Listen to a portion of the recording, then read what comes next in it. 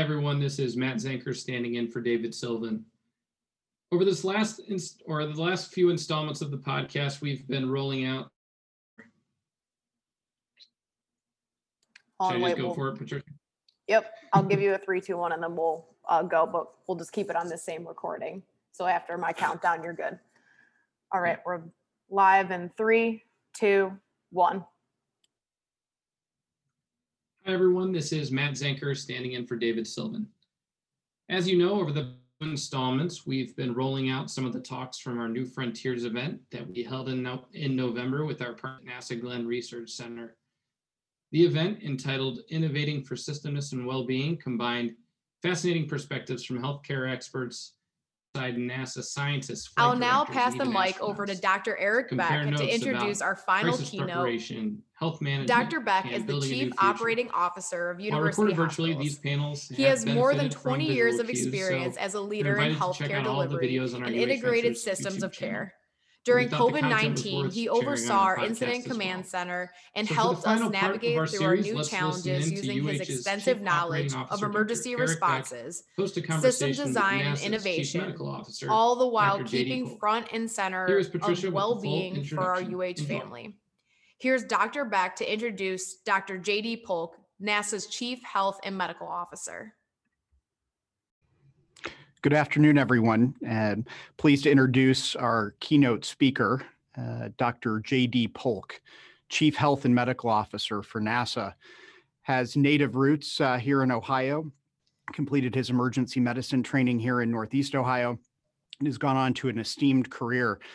Personally, it's a pleasure to introduce J.D. As a 20-year mentor of mine. He's been a wonderful influence to myself and many here in Northeast Ohio. And without further ado, we'll have JD begin his keynote address, followed by our fireside chat.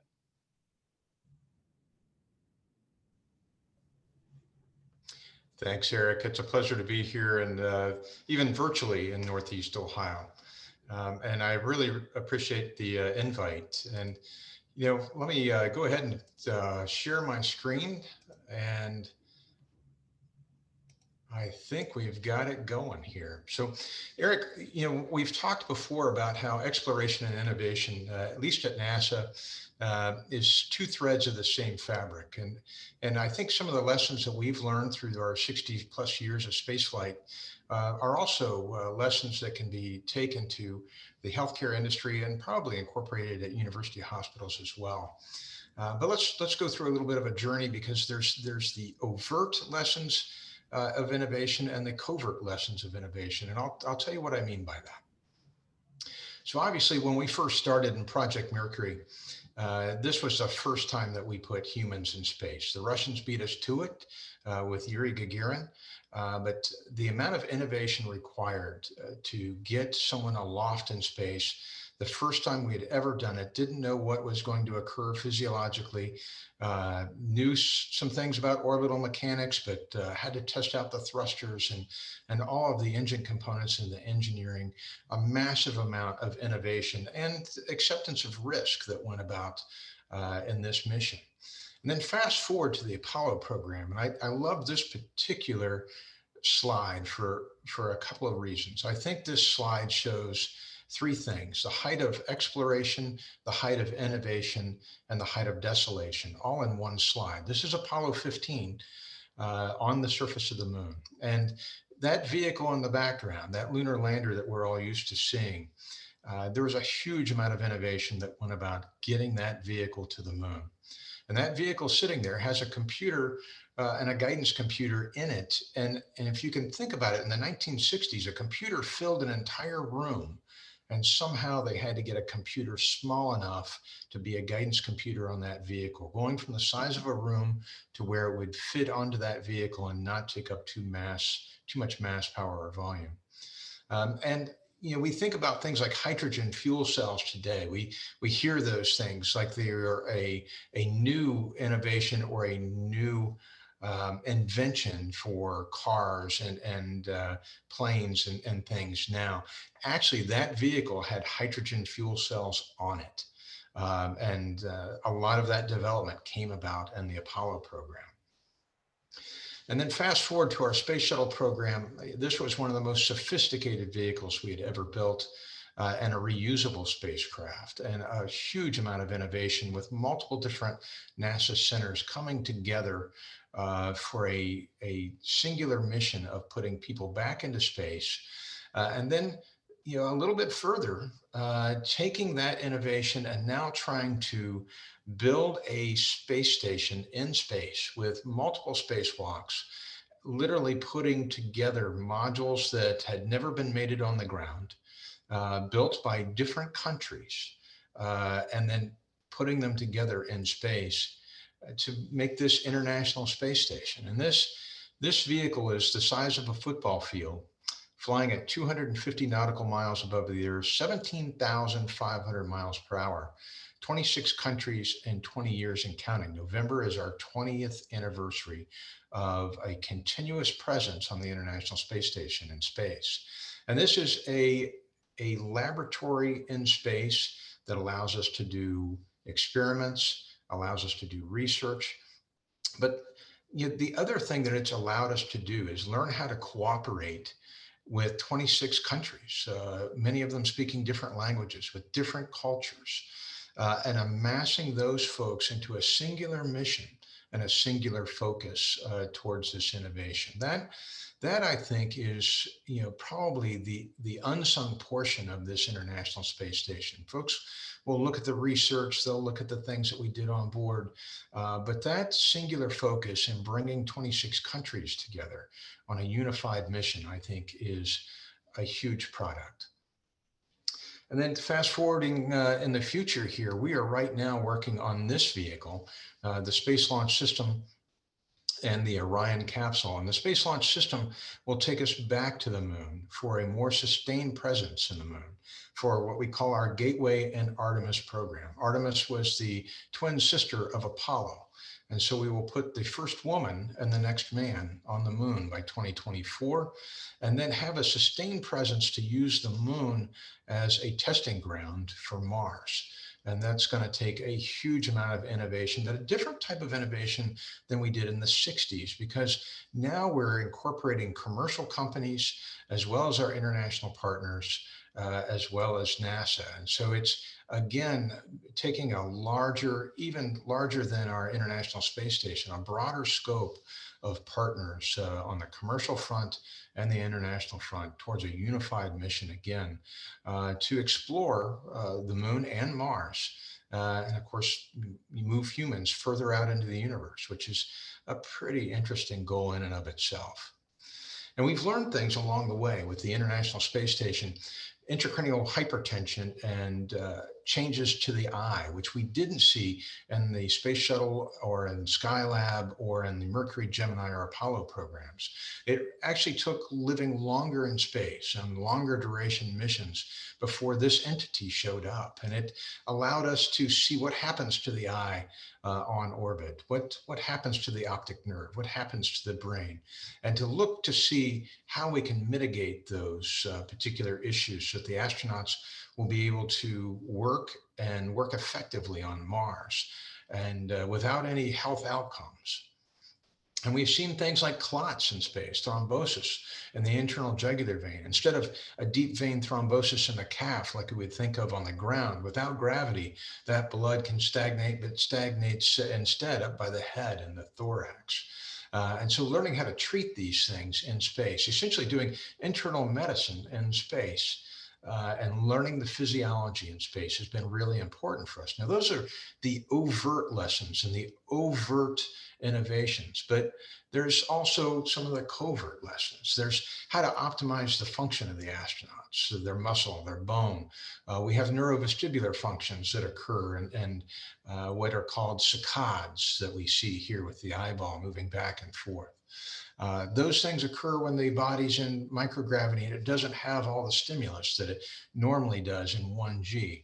And so learning how to get those astronauts so that they are functional on another planet after they've been in microgravity. It'll be 6 months to get to Mars, and then Mars and Earth don't line up again for another 18 months, and then 6 months back. So that's a long journey. But there's even more covert lessons on innovation. This is the Space Shuttle main engine, a very sophisticated piece of technology and engineering. But if I told you that this was one of the best inventions for end-stage heart failure, you'd probably not believe me. But actually, it is. And Dr. DeBakey, when he was working on the left ventricular assist device, was having problems getting the impeller to work. Now, an impeller is different than a propeller. An impeller swirls and stacks fluids almost like think of it like a slinky. They start to stack on top of themselves to push as a column up a pipe or up an artery or up a vein. And so the internal device here, this impeller, wasn't working right. And he was getting clots, he was getting eddies and flows and turbulent flow. And Dr. DeBakey turned to the space program because he knew that space shuttle, when it is lifting off into orbit and all that thrust is moving downward and the vehicle is moving upward, we had to have a really good impeller to force that fuel up into the space shuttle main engine. And so he worked with the engineers at NASA, and this is one of the things they're holding is the small impeller, which is a miniaturized version of the same type of engineering for the impeller and the space shuttle main engine. So all these patients with LVADs and BiVADs in right now probably have no idea that some of the technology that is keeping them alive as a bridge to transplant comes from the space shuttle main engine. And that, other inventions, this is the Canadarm, which is a huge arm that we use on the International Space Station that allows an astronaut to be moved from site to site on the International Space Station during a spacewalk. Now you can imagine this has to have very precise movements. You don't want the astronaut being flung around on the end of the arm, and this vehicle is moving at 17,500 miles an hour. So there's not a lot of margin for error when you're moving from work site to work site on a vehicle moving that fast and an astronaut standing on a stanchion on the very end of that arm. So the computer software is very sophisticated in how it moves that arm and knows exactly where that arm is in space. And that same software is used for NeuroArm to do neurosurgery. And that same precision, that same type software that was developed, much of the same code is used in NeuroArm. So the innovations from spaceflight, again, coming down to the ground. Another one, robot, and this is Robonaut number 2, or what we call, I think, Robonaut 2, as partnership with GM and NASA. We had this robot and we devised it with the same hands and the same fidelity of hands as the astronauts so that they could use the same tools. So we wouldn't have to use 2 different sets of tools with the robot or the astronaut. But our work on these hand joints and the fidelity and the haptics, especially the haptics for this hand, for this robot, aided in improving prosthetics and the haptics and prosthetics. So again, innovations in spaceflight in one area, carrying over into healthcare, and doubtful that many people now with advanced prosthetics that have haptics allowing them to do something like turn a bolt or a screw know that a lot of that may have come from the space program. But the exploration for the moon and Mars is going to take on even higher innovations. We're going to look at 3D printing, and not only 3D printing of instruments or hardware, but 3D printing of things like medications. And this is an example here where, we might be able to 3D print the actual medication or pill that an astronaut needs, rather than taking all of those different polypharmacies with us on a journey to Mars, where they might degrade due to radiation or just time and distance. But being able to just in time produce those with a 3D printer is something that we're looking at now. And we're trying to push all the boundaries when it comes to what would we take to the moon and Mars, and how would we use technologies? How would we use that technology to accomplish our mission? And we're even looking at 3D printing of tissues. And this is what the Wake Forest Institute's regenerative medicine did a 3D printing of beating cardiac cells, literally 3D printing beating cardiac cells. Now, the only thing that would be more impressive than that is doing it in space. And this is Dr. Kate Rubins, who's currently on the ISS right now, but this was on her previous flight, and Kate was sequencing DNA and growing cardiac cells on orbit. And so a lot of these different innovations carry about from spaceflight to the ground. And one of the things that we also do, and most of you have seen the Apollo 13 movie, where when we had an emergency and the team got together and they said, we need to make the CO2 scrubber, and all we have are the things in this box, and the man pours out the contents of the box on a table. Those things actually happen more often than you might think, but we use a concept that we call the Team 4 concept. And we call it Team 4 because it's you might have 3 different flight control teams or 3 different shifts. And this is the 4th team that is set about to work on a particular issue that has come up. And the one thing that I've been really impressed with is that the team is very inclusive. And not exclusive to only the engineers, but inclusive. Folks from almost every walk of life in the business of spaceflight are invited to these meetings. And that's because the solution very often in a problem may come from outside your expected area. And these are 2 examples. On the left side, this is Danny Olivas fixing what's called a thermal blanket on the space shuttle. And he's doing a 2-layer closure, literally with suture and surgical staples to that blanket, and using the techniques that he learned on suturing to close that thermal blanket. So the answer came from the medical community. And again, on the right side, there was a camera that had a malady that required us to find something that would allow that camera to stick on the side of the helmet to fix it, but would endure all of those different temperatures from light and dark, 100 different degree variation between light and dark, potentially on that spacewalk. And the answer came from Dental Cal, the dental cement that we think about or use in the emergency department, which can withstand hot fluids and cold fluids. And so the inclusion of the medical folks in these 2 problems allowed us to think of solutions that we might bring on the particular solutions that we actually had on orbit and the devices that we had on orbit. So inclusion is a very important concept that we have in innovation as well. And this one slide I wanted to bring up because this is an example of falling forward. When you innovate, you have to take risk, and you have to be not too worried about failure. There has to be an acceptance that you might fail, but you have to lean forward. And so this is the Hubble Dark Field. This was taken in 1995, and the private investigator or the investigator for the research was called Robert Williams. And Robert Williams was the director of the Hubble Institute. And there is a piece of sky that when you look up is totally dark. If you and I stand outside in the backyard right now and we look at this one little spot, it is totally dark. It looks like there's nothing there. But to give you an idea how small this spot is, if you stood out in your backyard and you held out a pen at arm's length, the head of that pen is what we're talking about, a small, tiny, dark spot in the sky. And Robert Williams, it looked like there was nothing there, but Robert Williams wanted to focus Hubble on that spot. And he wanted to focus it there for 10 days. Now, you can imagine the telescope time and all the assets required to look at something, all the investigators who were behind him who wanted to get telescope time. There was a big uproar. There are folks from the Ivy League and elsewhere that were just unhappy with the fact that we were going to aim this telescope at a dark, empty spot for 10 days.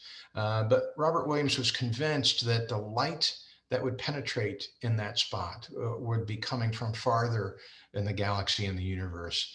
And after 10 days, this is the picture that we have.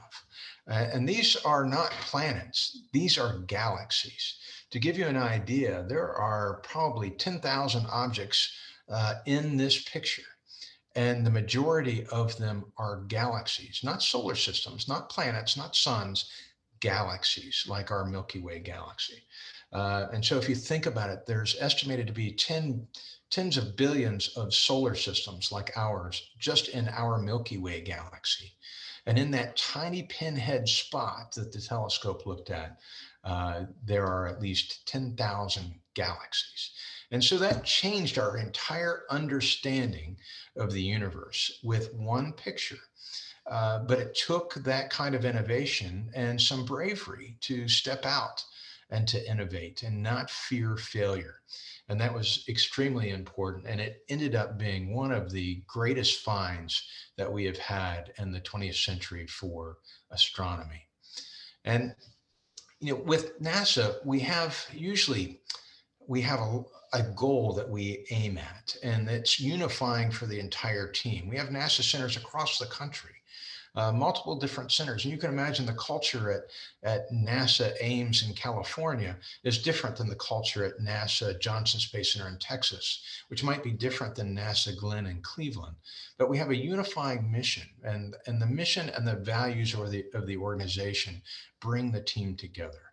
And this is our next goal. This is to get back sustainably to the moon by 2024 and to use the moon as a test bed for getting to Mars, because it's going to be harder to do that Mars mission. You're not just around the corner. It's not a 4-day journey like the moon is.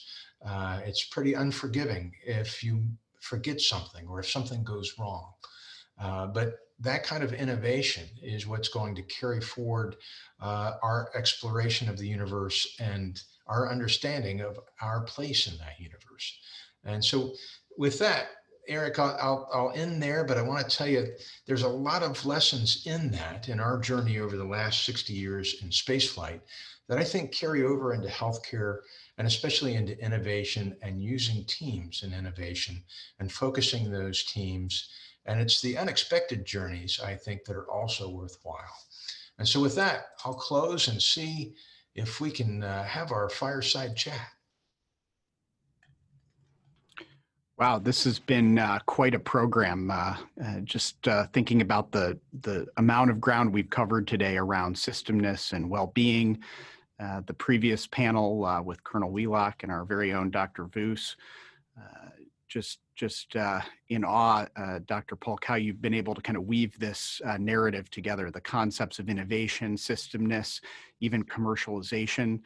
Inclusion from diverse experts and team members, and even the importance of being able to fail and take risk.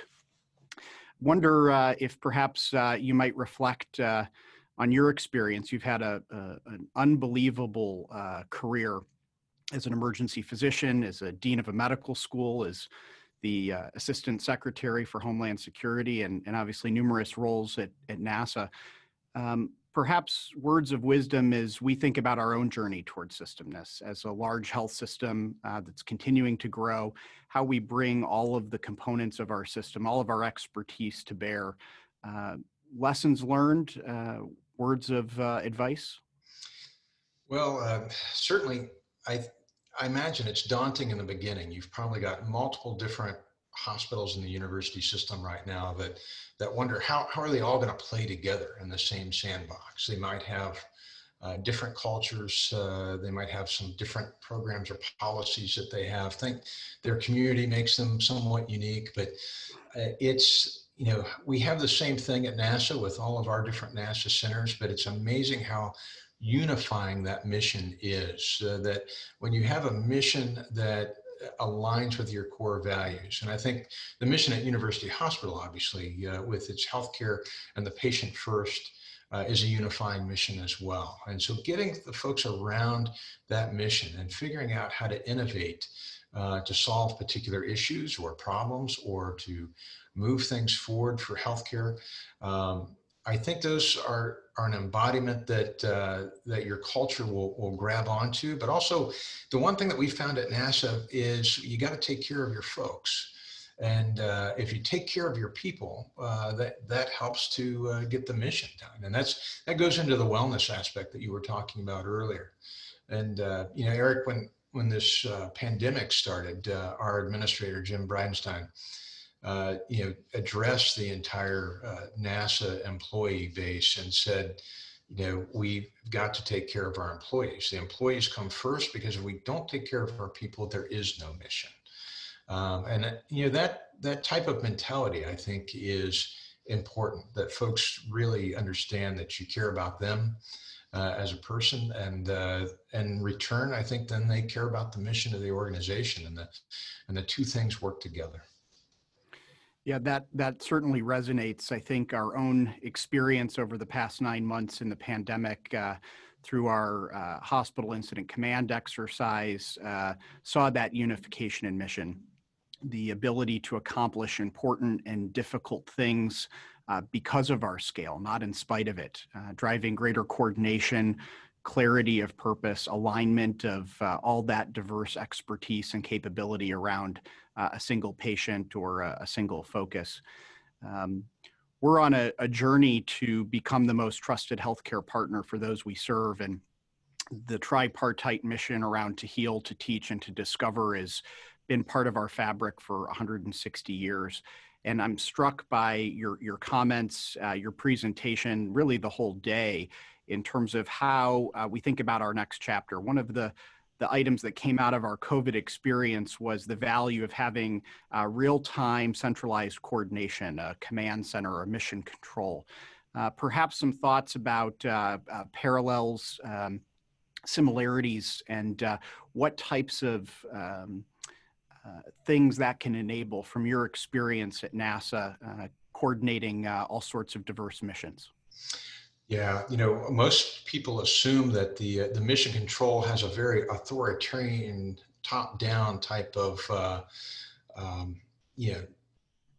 leadership style that we see in Apollo 13, where the flight director is calling out orders and asking folks. But if you look deep on things like Apollo 13 in that movie, you see that every single person is empowered at their console, and they're empowered to make decisions. They're empowered to make a suggestion to the flight director as to what they should do. They've simulated those things over and over again. And that's what most people probably don't understand, is that during a space mission, what you see, we make it look really easy. Doug Wheelock out there doing a spacewalk, and it makes it look really easy. What the public doesn't see is that they've practiced that spacewalk underwater in the neutral buoyancy lab probably 10 or 12 times. And we have done simulations where we have these people that we call sim soup, the sim supervisors, who are evil's not the right word, but they put these simulations together that are tough, and they throw things at you left, right, and center, so that when the actual mission comes around, the mission's easy compared to what you've just been through with all these simulations. And I think that's one thing that works well in that mission control type atmosphere. But the other thing, and you and I have talked about it before, that back in like 1967, I think Life magazine was doing an interview. The guy was going to go interview somebody in mission control, and he saw someone with a NASA logo on his polo, and said, what do you do here? He saw this guy in the lobby, and he says, oh, I help put people on the moon. And he got up into talking, he sees that same guy, and the guy's emptying the waste baskets, and he's thinking, why does the janitor think he's putting people on the moon?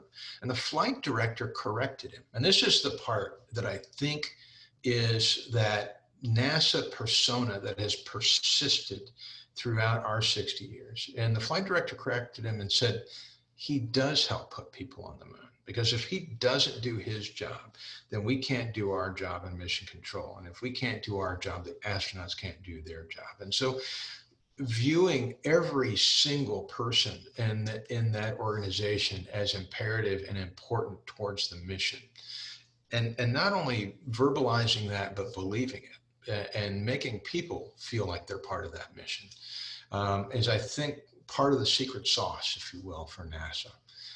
And it's helped us achieve great things over our 60 years. This last week, we had an asteroid, the asteroid Bennu, that is flying through space, and we took a spacecraft and we parallel parked alongside of it while it's traveling at an unbelievable speed, and reached out and scooped up a little bit of it, and we just put it in and closed up the lid. I can't even parallel park at Walmart, Eric, and these folks, can you imagine the math and the calculus needed to figure out how to pull alongside an asteroid? Phenomenal people, but it takes a lot of phenomenal people to make that organization work. And I think that's really paramount. The work that you do perhaps embodies more than any the notion of virtual care or remote monitoring, remote care, and certainly we're embracing that on our value journey, really thinking about how to take care of patients in ways that we haven't historically, in their home, via telemedicine, via new technologies. As you think about the principles of innovation, particularly around care delivery, human-centered design, maybe some thoughts about how we might take inspiration from NASA and the NASA family relative to our own clinical innovation.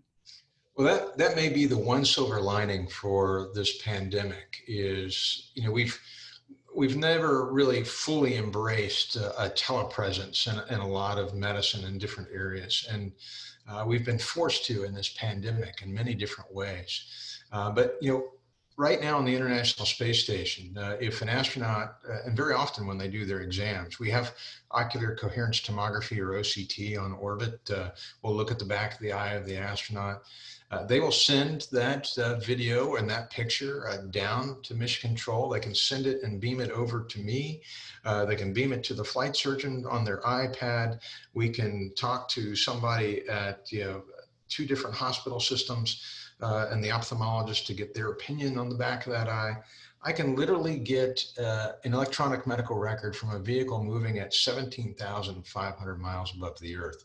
So I have very little empathy for people who can't get their clinic to talk to the hospital across the street. But I think that's one of the things that, where if there is a silver lining on this pandemic, it will be that our fear of the electronic age and telemedicine and some of the other aspects of virtual care, we've gotten a little bit better out of necessity. And necessity is the opportunity that comes about because of these things. And that's something that I think we'll find after the end of this pandemic, is that some of the things that became necessary developed opportunities for us to develop and grow in that area. Well, maybe just to reflect back, you've spent a lot of time in Northeast Ohio, flying around Northeast Ohio, driving across the state. You logged a lot of hours here at UH, certainly at UH Richmond Heights, as it's known now. Maybe a couple of fond memories, places JD liked to visit when you were in town or when you come back to town, just to connect you back here, albeit virtually. Well, my wife is from Chagrin Falls, so we always have to stop and see if the popcorn shop there is still in place in Chagrin Falls. But I love the metro parks. I've always been a big fan of the metro parks there. And that was a nice part about being the chief of Life Flight, was flying over the metro parks and seeing different areas, and especially in the fall with the leaves changing and things. But you touched about the teaching and how that's a core value that the university hospitals have. And you and I'm feeling old with our 20-year history, but I know one particular case in particular, very late at night, where we're on the scene of an accident. We're at on a life flight scene, and you and I are talking about a case, and it's important to really incorporate teaching in almost everything that we do. And you never know what becomes of that? Does that encourage somebody to then go into medicine? Does that encourage them to go further, or does it increase their interest? And that's one of the things I love about going back to Northeast Ohio too. Is it's a mecca of education and medical education, and I enjoy it. Now, the gray skies in January, maybe not so much, but the rest of Northeast Ohio, I enjoyed greatly. Well, I know you and I have crossed paths at different points over our careers, and we have some shared mentors, some of which even, harken back to the legacy in the UH system. I think of Dr. Paul Martin at UH Richmond. I think about a number of touch points. As you think about what's ahead in your work with NASA, the missions ahead, any thoughts you can leave us with, perhaps to bait us on what's to come? I love working the missions, and I don't get to do as much fun stuff as the other flight surgeons now. They're still flying on the back of the T-38 and doing all the fun diving in the neutral buoyancy lab and hanging out with Wheelock and doing all that stuff. And I'm now usually in a suit and tie and making tough calls and decisions and things. But one of the most fun things for me is to, as we teach and we develop this next generation, to see them come along. And I'm probably not going to be in this chair when we touch down on Mars and we have somebody on Mars, but I will have taught and or built the part of the legacy of that education for the people that are going to do that. And that's part of what we need to understand too, is that it's not just what we do, it's what we teach the next generation to do. That mentorship and that education is really important, and obviously important to me as a former dean, but also in just about every position I've been in, it's been an important value for me to do. And I'm looking forward to that. I'm looking forward to seeing the first woman on the moon.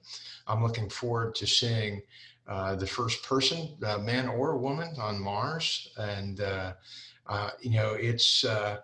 it's an exciting thing to, that for me, because we're working on all of those missions, it's very tangible. Most people think of it like fantasy, and we're working out the logistics for exactly how that will occur. How much CO2 and how much O2 and et cetera. It's tangible, it's reachable, and it's going to be amazing to see. So, I'm looking forward to when I'm like, in the nursing home somewhere and start shouting at the TV screen about how, I helped put those people on Mars. But it's going to be coming before too long.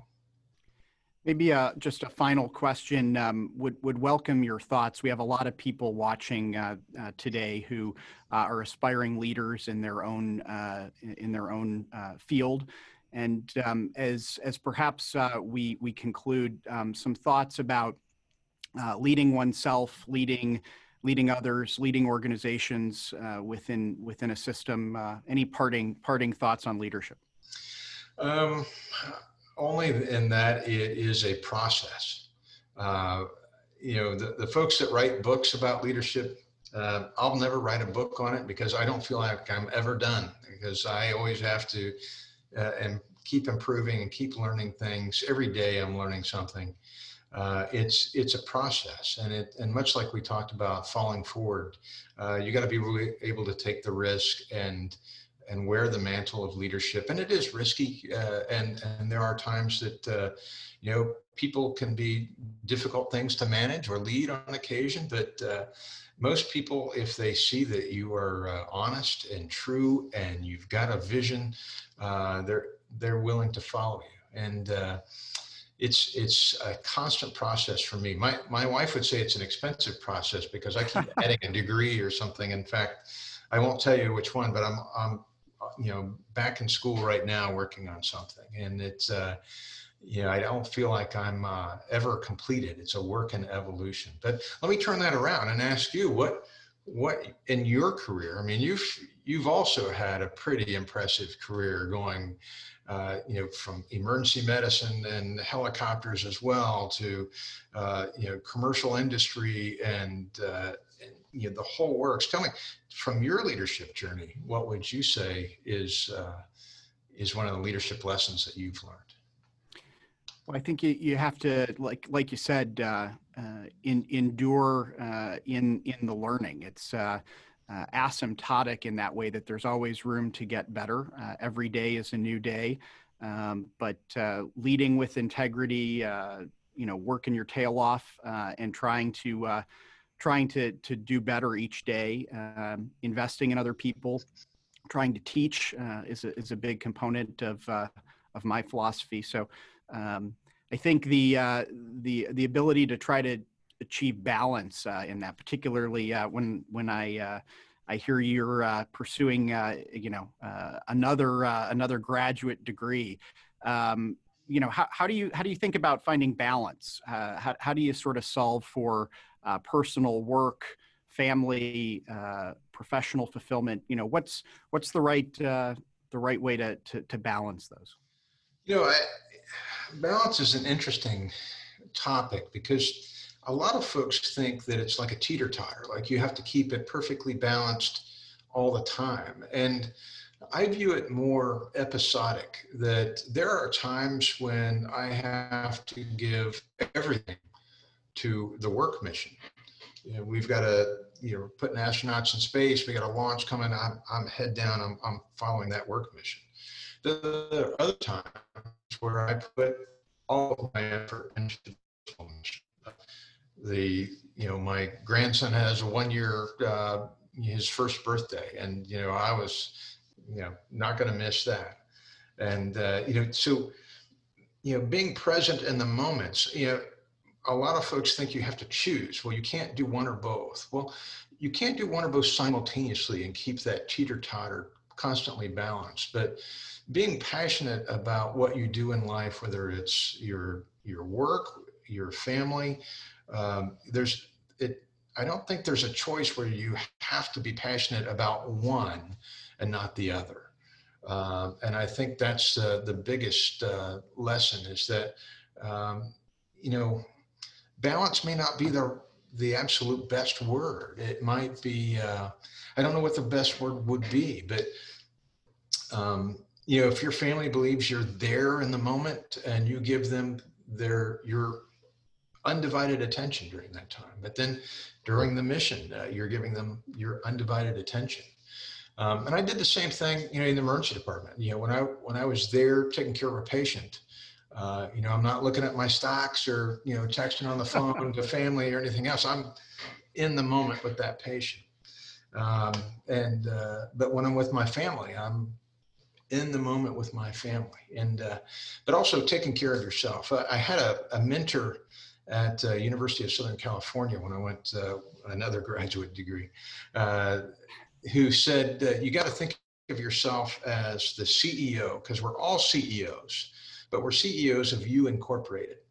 And you got to take care of the physical plant of You Incorporated. You got to take care of the financial plant of You Incorporated, the personal plant of You Incorporated. And I kind of took that to heart. You got to, pay attention to your health, pay attention to your fitness, pay attention to your family. And I think really important in this pandemic, to maintain some type of wellness. People can get worn down by, oh my gosh, sometimes you got to step away from social media and the news and other things just for your sanity. But I think it's important to have, I think rather than balance, I would probably say a holistic mindset. You could argue I may or may not have great balance at any one time, but I'll definitely give them my all when I'm in that moment. Well, I like it. Words to live by. JD, thank you so much for spending time as a friend on behalf of the system. We're so grateful that you've left us inspired and provoked to continue innovating and pursuing our journey toward systemness and well-being. Eric, it's a great pleasure. Always good to see you again, and looking forward to seeing you in person and the family. And, I'm looking forward to seeing pictures of Beck and Ava. And, isn't amazing how they change your life and things that become important to you. And yeah, I'm looking forward to it as well. And thanks for the invite. I always enjoy talking about space, obviously, but also anytime where I can intersect space and medicine and in the company of good friends, that's time well spent. We appreciate it. Stay safe. You as well. Thanks for listening. That concludes our series on New Frontiers, but as you can see, New Frontiers really opened up a rich set of avenues to explore when it comes to innovation. So we intend to stay close, especially with our friends at NASA. I'm going to do this one again. No worries. We'll start from the beginning of the closing. So we're live in 3, 2, 1. Thanks for listening. That concludes our series on New Frontiers. But as you can see, New Frontiers opens up a rich set of avenues to explore when it comes to innovation. So we intend to stay close with our NASA friends and intend to bring them into future Health Voyagers podcast series. Speaking of which, please keep an eye on our website, our LinkedIn page, our Twitter account at UH_ventures, as we intend to unveil our next Health Voyagers series topic and dates. Thank you again to our partners at NASA Glenn Research Center. Thanks, and talk to you all soon.